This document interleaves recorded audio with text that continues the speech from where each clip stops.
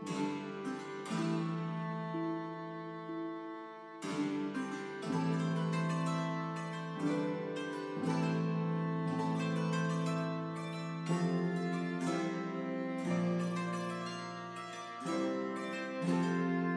to the second episode of Mythic Existence.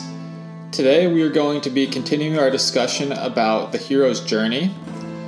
If you haven't seen the first episode, go back and listen to that, but to catch you up to speed, in that first episode we talked about the first portion of the hero's journey, which is the separation phase. And in that phase, the hero is going from their normal world into the realm of the unknown. So we're going from the realm of the familiar into the realm of basically the unconscious, into the magical world that's full of all of these, strange creatures, and it's really where the hero has to confront the things that are unknown to them and have been kind of holding them back. So today we are going to be talking about at least the second phase, the initiation phase of the hero's journey.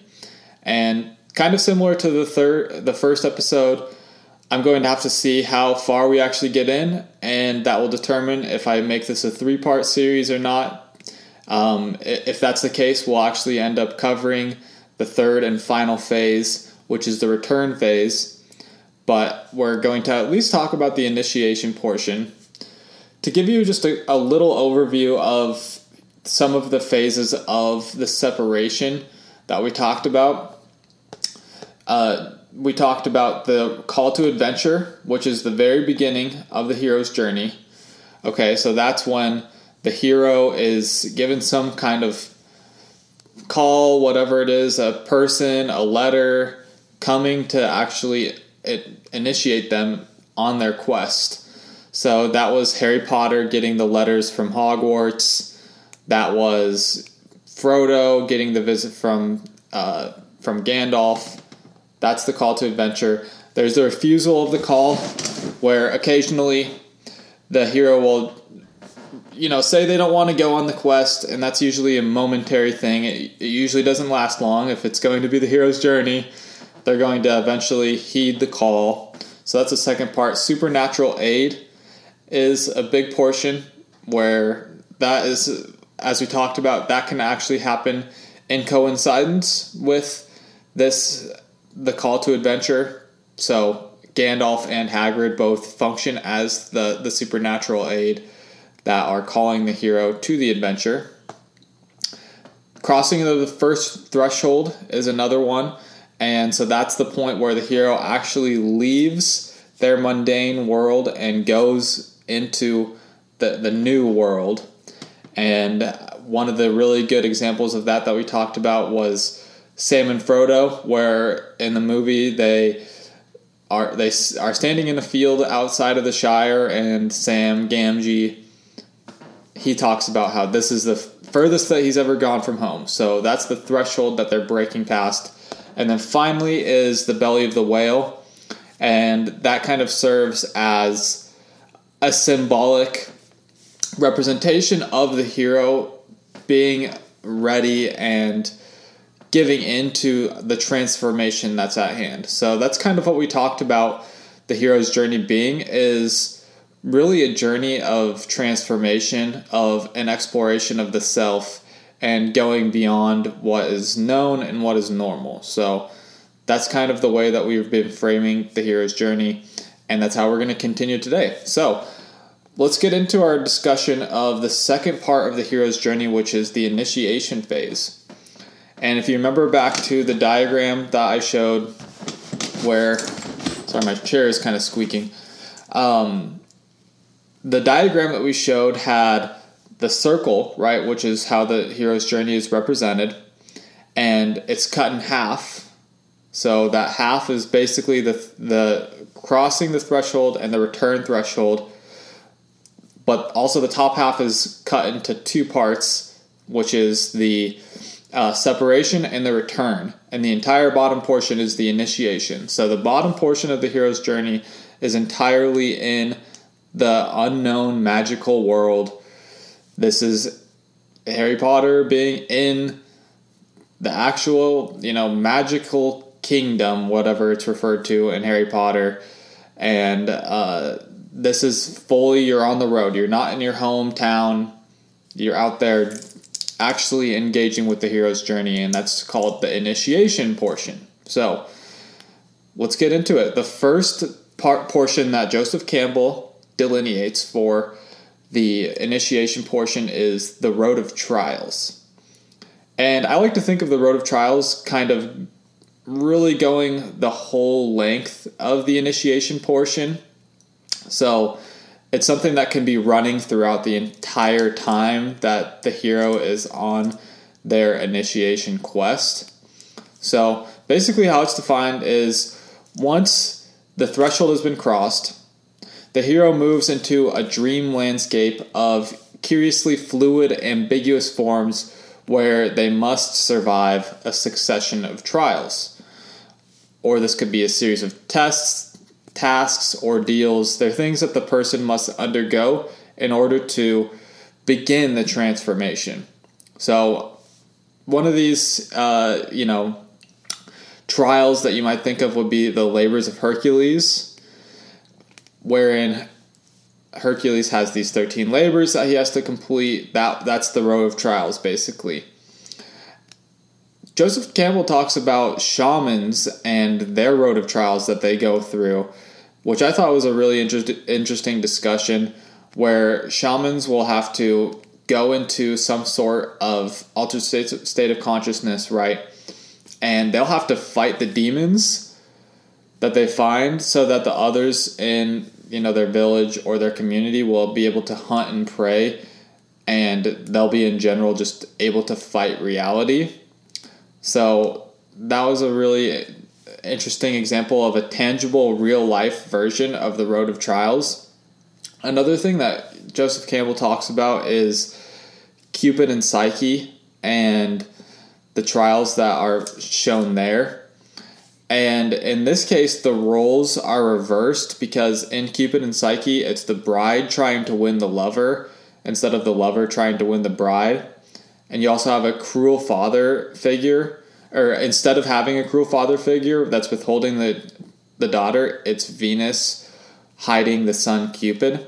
So I've got a quote from The Hero with 1,000 Faces, the book, of course, that I'd like to read to kind of jump into our discussion about the road of trials.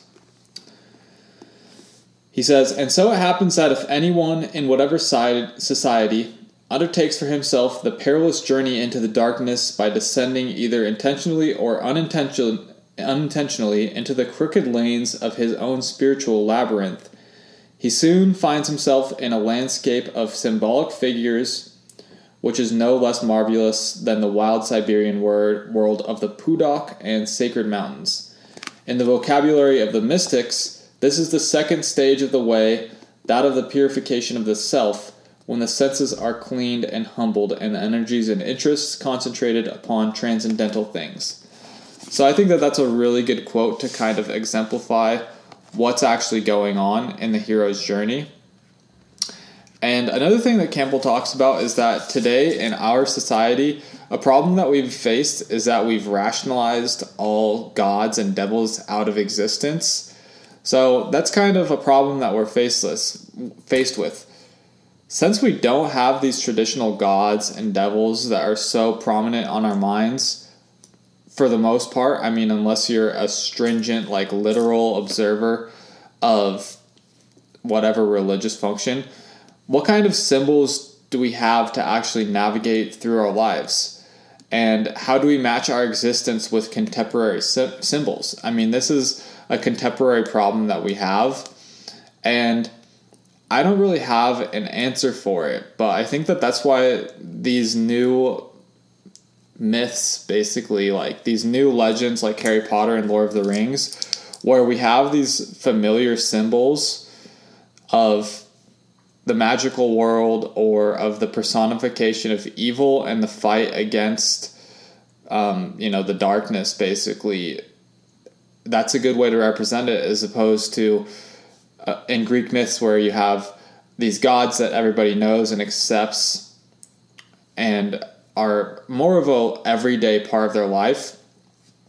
that's one thing that we have that is a problem that's facing us, and that's what really we need artists and writers, especially, and people in Hollywood, basically, to supply us with these important symbols to allow us to basically have a gateway into an exploration of our own self. That's how I like to think about it.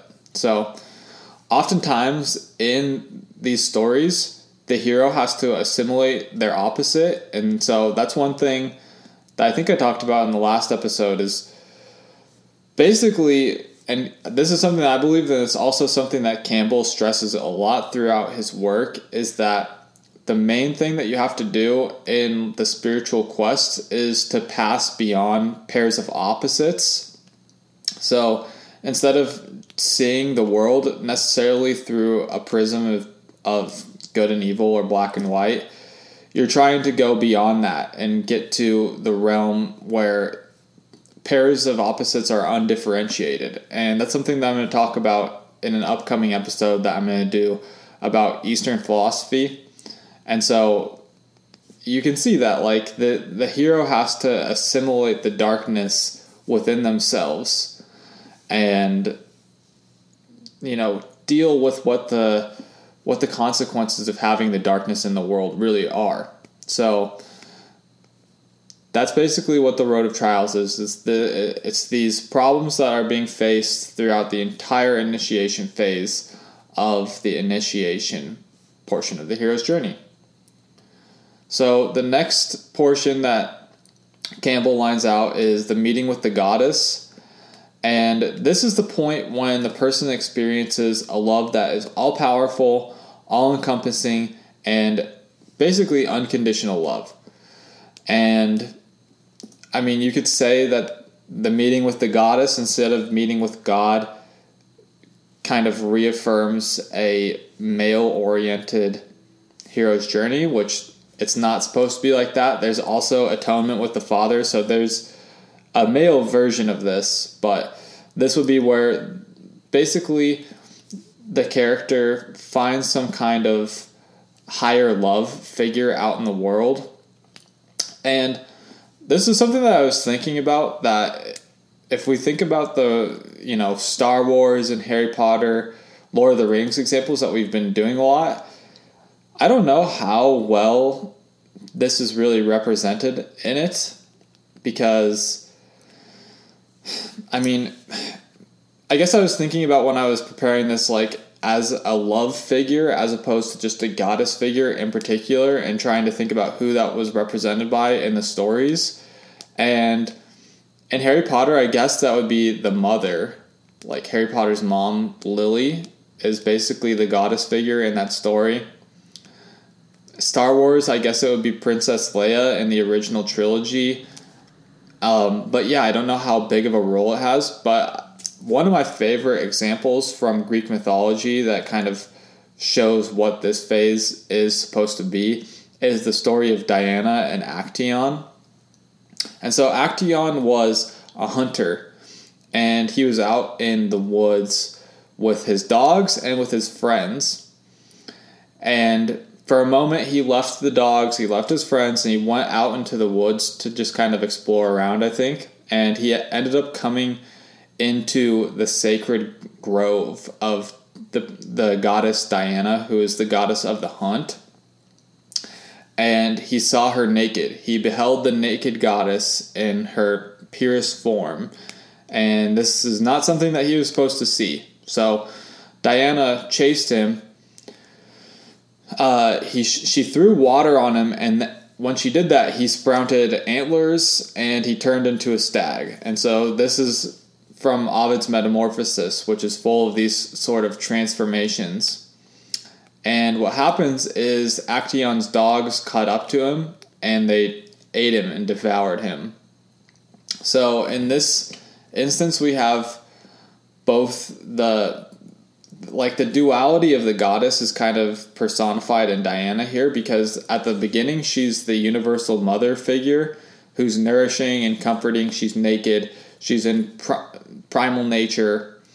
But then you have the Kali aspect of the goddess, the destroyer aspect, the negative aspect. And so basically here Actaeon is being initiated into the harsh realities of the visible world. And this is kind of goes further into this beyond pairs of opposites concept that we're talking about, because Diana is within herself both these two aspects in the story at least. And Campbell has this great quote. He said, "Only geniuses capable of highest realization can support the full revelation of the sublimity of this goddess." So this goddess is all-encompassing. She's the creator, she's the destroyer, she's Mother Nature. And I really love the figure of Kali to kind of go alongside of the more passive, like, Aphrodite figure, because Kali she's got a sword, she's got a head in her hand, and this goddess is completely sublime and is beyond, like, this dualistic thinking that we have. And I think that this is something that Christianity lacks. Like, Christianity utterly lacks the goddess kind of dimension of spiritual reality.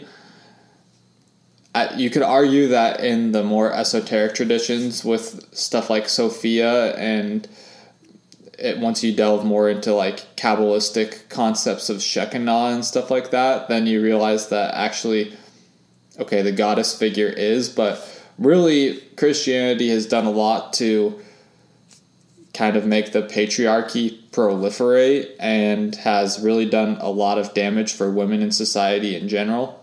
So this is the meeting with the goddess phase, and I think one of the things that the story of Actaeon teaches us is that, like, if you're not ready for this spiritual revelation, you're going to become like Actaeon. You're going to be eaten alive, basically by it. So that's the meeting with the goddess, and the next one is the woman as the temptress or as temptation, which is kind of an interesting other side to that discussion. So basically this is defined as the step being about material temptations that may lead the hero to abandon or stray from their quest. So doesn't necessarily just have to be the woman doing it. It could be just temptations in general. And this would be maybe Jesus in the desert is a good example of that, I think. Another really good example of this is the Buddha when he's meditating underneath the Bodhi tree trying to achieve like enlightenment and illumination, is when he's being tempted by all of these different aspects of these goddesses, like the goddess, or not goddesses, but Kama, desire, and all of these like worldly pleasures that they're trying to be tempted by. That's kind of what this page is.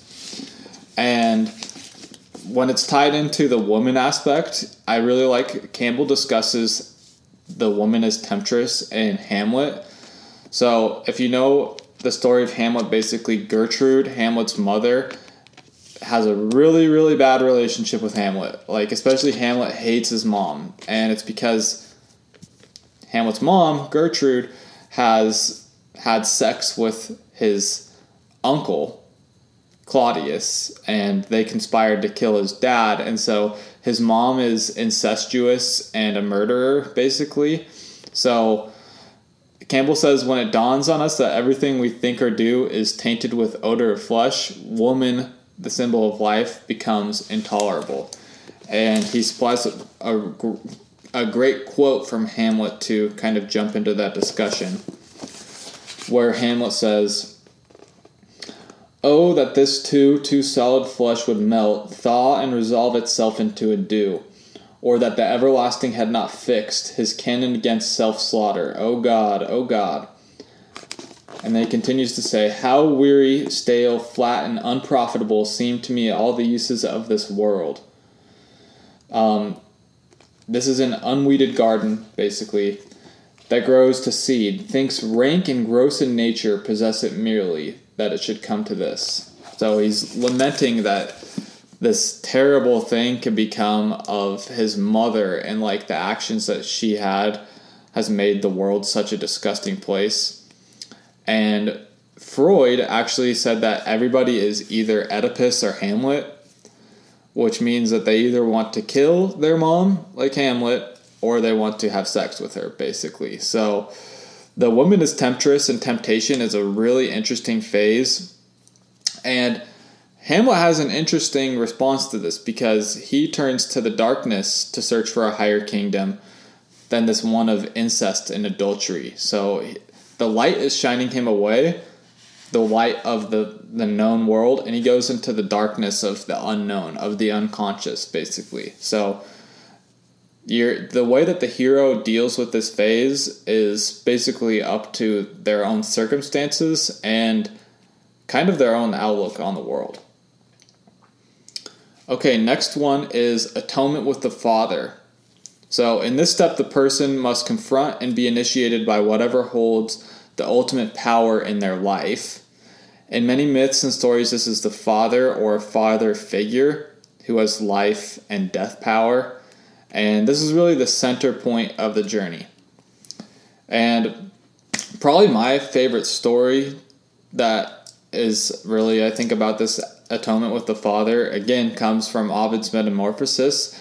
And it's the story of Phaeton and Apollo.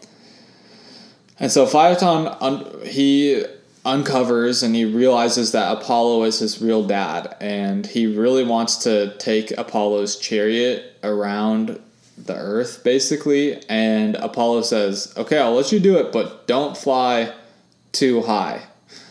Don't get too close to the sun. And sure enough, Phaeton does, and the chariot catches on fire, and he ends up burning. So there's kind of a tragic element to that story, but it's definitely a meeting with the Father.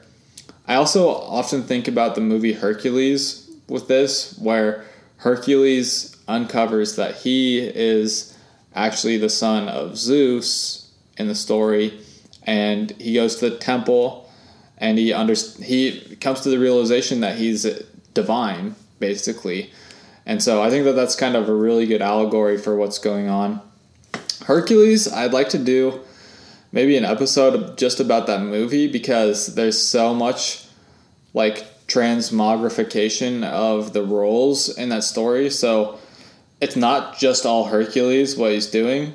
And that's another good example for the Road of Trials, because you can see Hercules having to do all those things in that movie. But in that instance, he's more of playing the Phaeton role than he is just the role of Hercules, I think.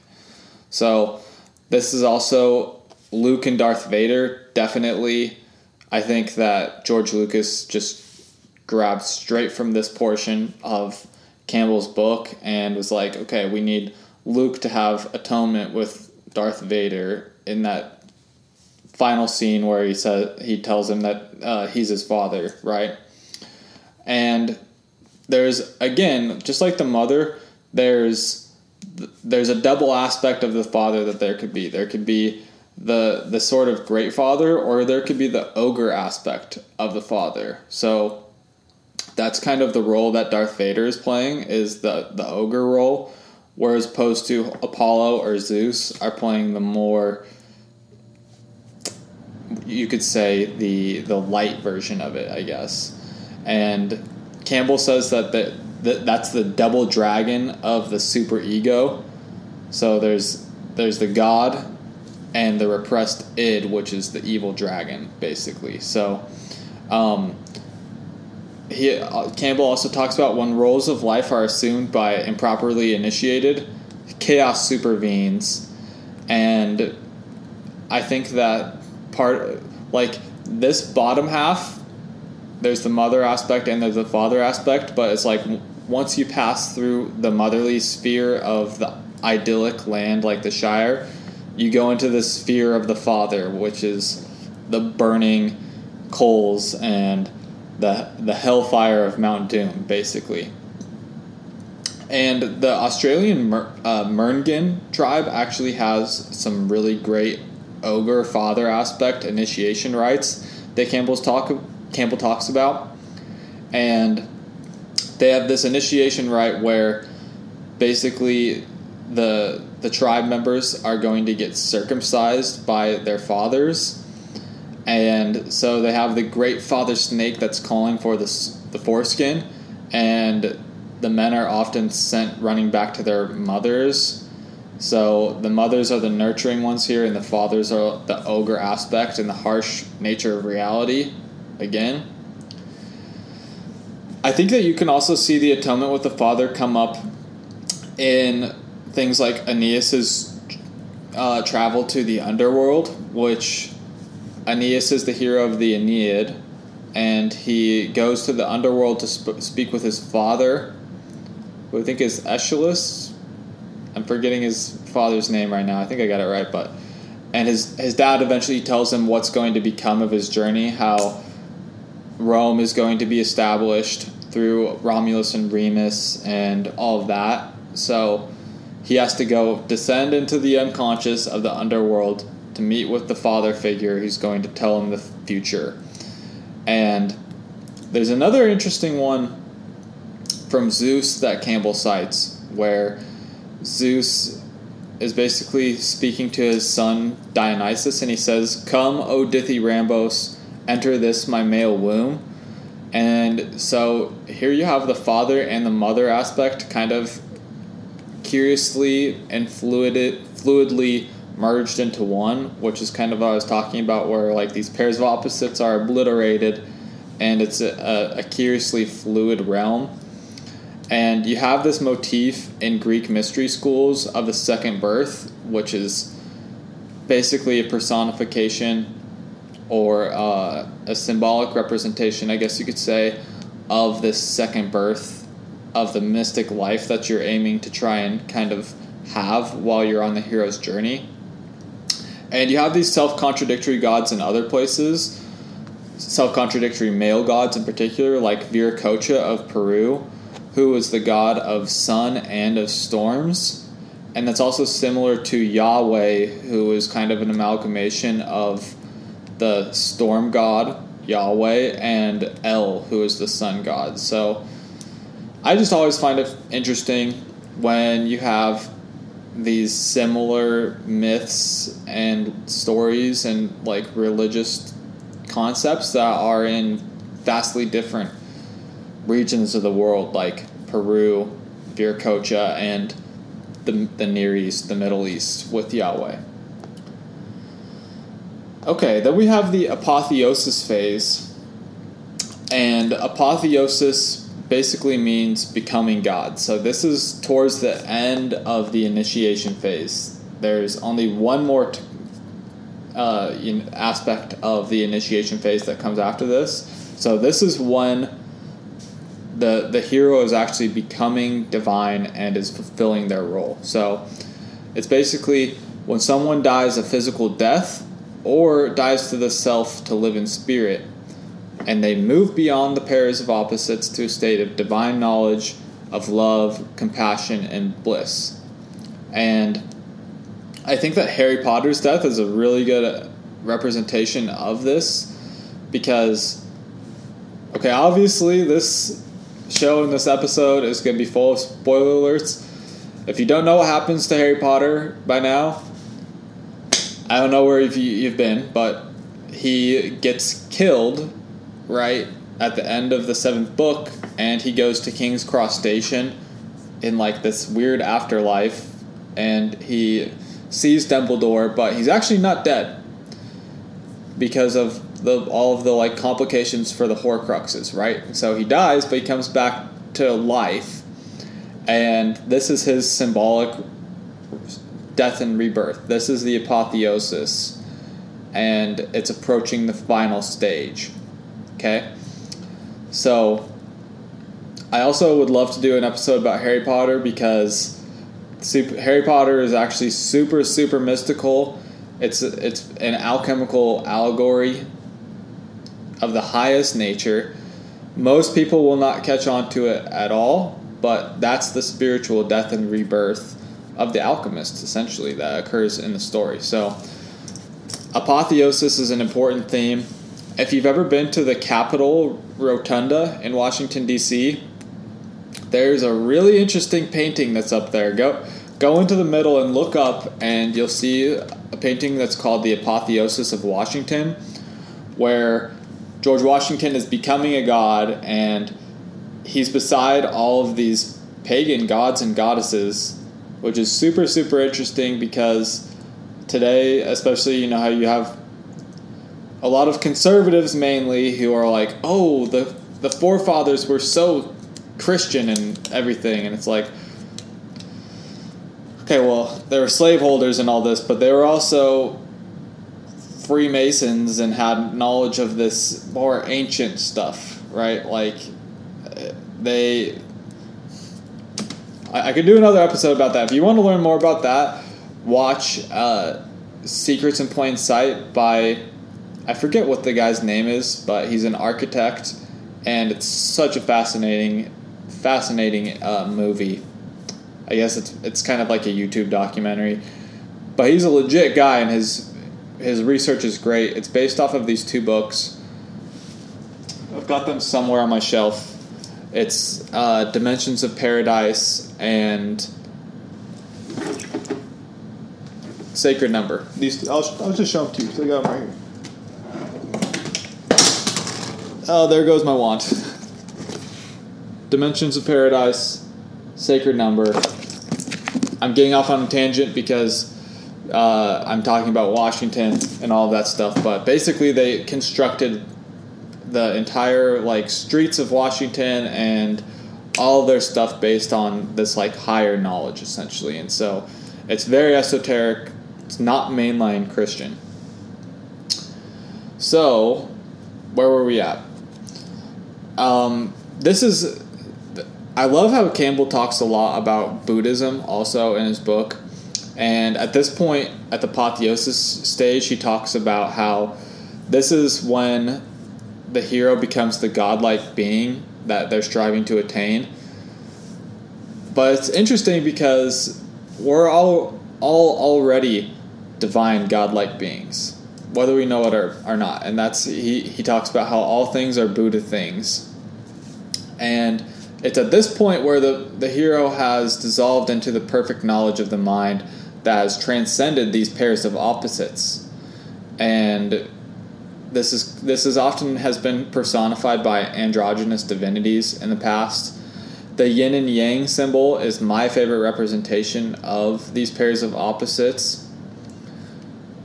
The Kabbalistic Jews and the Gnostic Christians also represented the Word made flesh, Adam, as being androgynous. Hermaphrodite and Eros are both really interesting gods that are both male and female themselves. And he also talks about Tiresias, the blind seer, who was both male and female. And Tiresias had their eyes closed to the life of opposites, but within they were able to see the dark destiny of Oedipus. So that was a really good representation of the apotheosis. Shiva and Shakti is another example of pairs of opposites coming together in like a divine form. And again, this is another region where I think Christianity is lacking, where you know, Jesus preached unconditional love, but in fact, Christianity is known for colonial barbarity and sparking internecine conflict, essentially. And yeah, Campbell, he continues talking about Buddhism, and he speaks about us being reflexive images of the Bodhisattva. And one of my favorite quotes that he has is basically that the sufferer within is the divine being. So in this way, basically the hero's journey is a path towards nirvana. But here is one of the things that the hero is posed with. As you're getting towards the end of the initiation phase of the journey, when you've come to this transcendent realization, what are you supposed to do? It's very hard to come back. And the Bodhisattva, the Buddha in becoming, is not going to abandon their life. they're going to turn the transcendental truths found within onto the external world. And so that's what the role of the upcoming return phase is going to be. Okay, so here's the final portion of the initiation phase, which is the ultimate boon.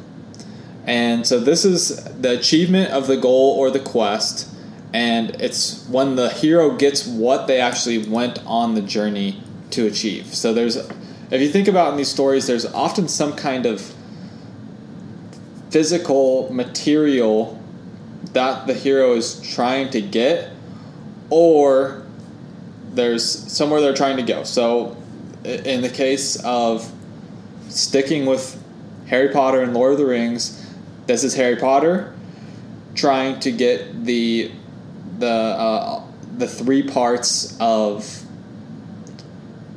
I'm drawing a blank on what it's called, but he's trying to get the invisibility cloak and the wand and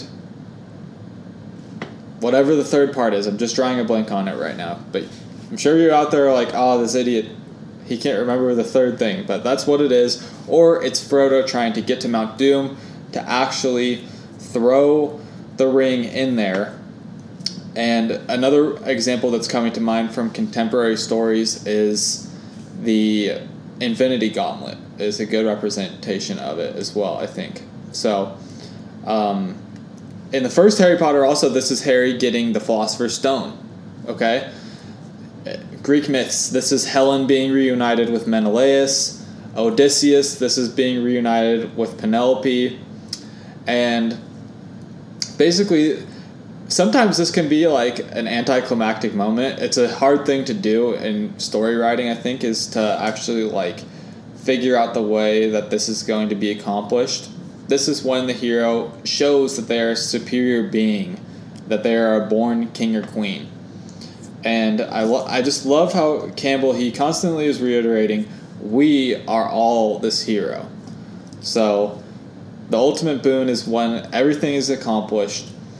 And once again, I'll kind of just try and push it on you to accept that you are this hero. Don't subject yourself to the monotony of life, okay? The world is so interesting and such a wonderful place. Don't abase yourself and shut yourself up to the worlds and the things that can be offered on your quest. So that's what all of these heroes accept when they go out into the world.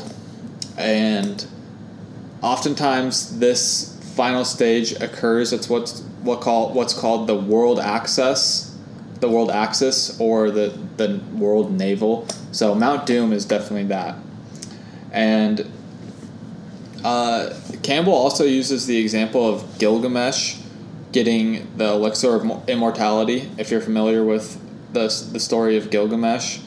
And this is when you pass into the realm of immortals, and this is really, you've gone through the agony of breaking through personal limitations, which is the agony of spiritual growth, but then you finally have this boon, which is illumination and enlightenment, essentially.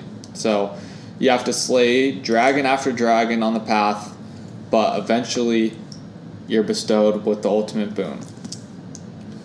Okay, well, I think we're going to stop here. We'll do a third episode about the return portion of the hero's journey, which is definitely the shortest, and I don't want to say the most insignificant, but this is, the hero's already got the ultimate boon. They've already really been on the path, but this is reintegration into society, essentially.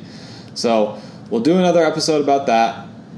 But thank you for listening to another episode of Mythic Existence. I'm going to do that stupid YouTuber thing, ask you to like and subscribe. I guess that's important. I've got Instagram pages. I made a Mythic Existence account. You can just find it. I'm at Archaic Futurism on Instagram. So go ahead and follow me there. I'll share interesting stuff here and then.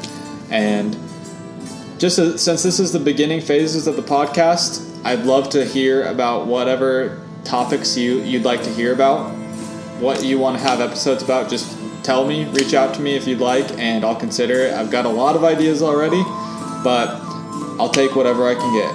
So thank you for listening. See you next time.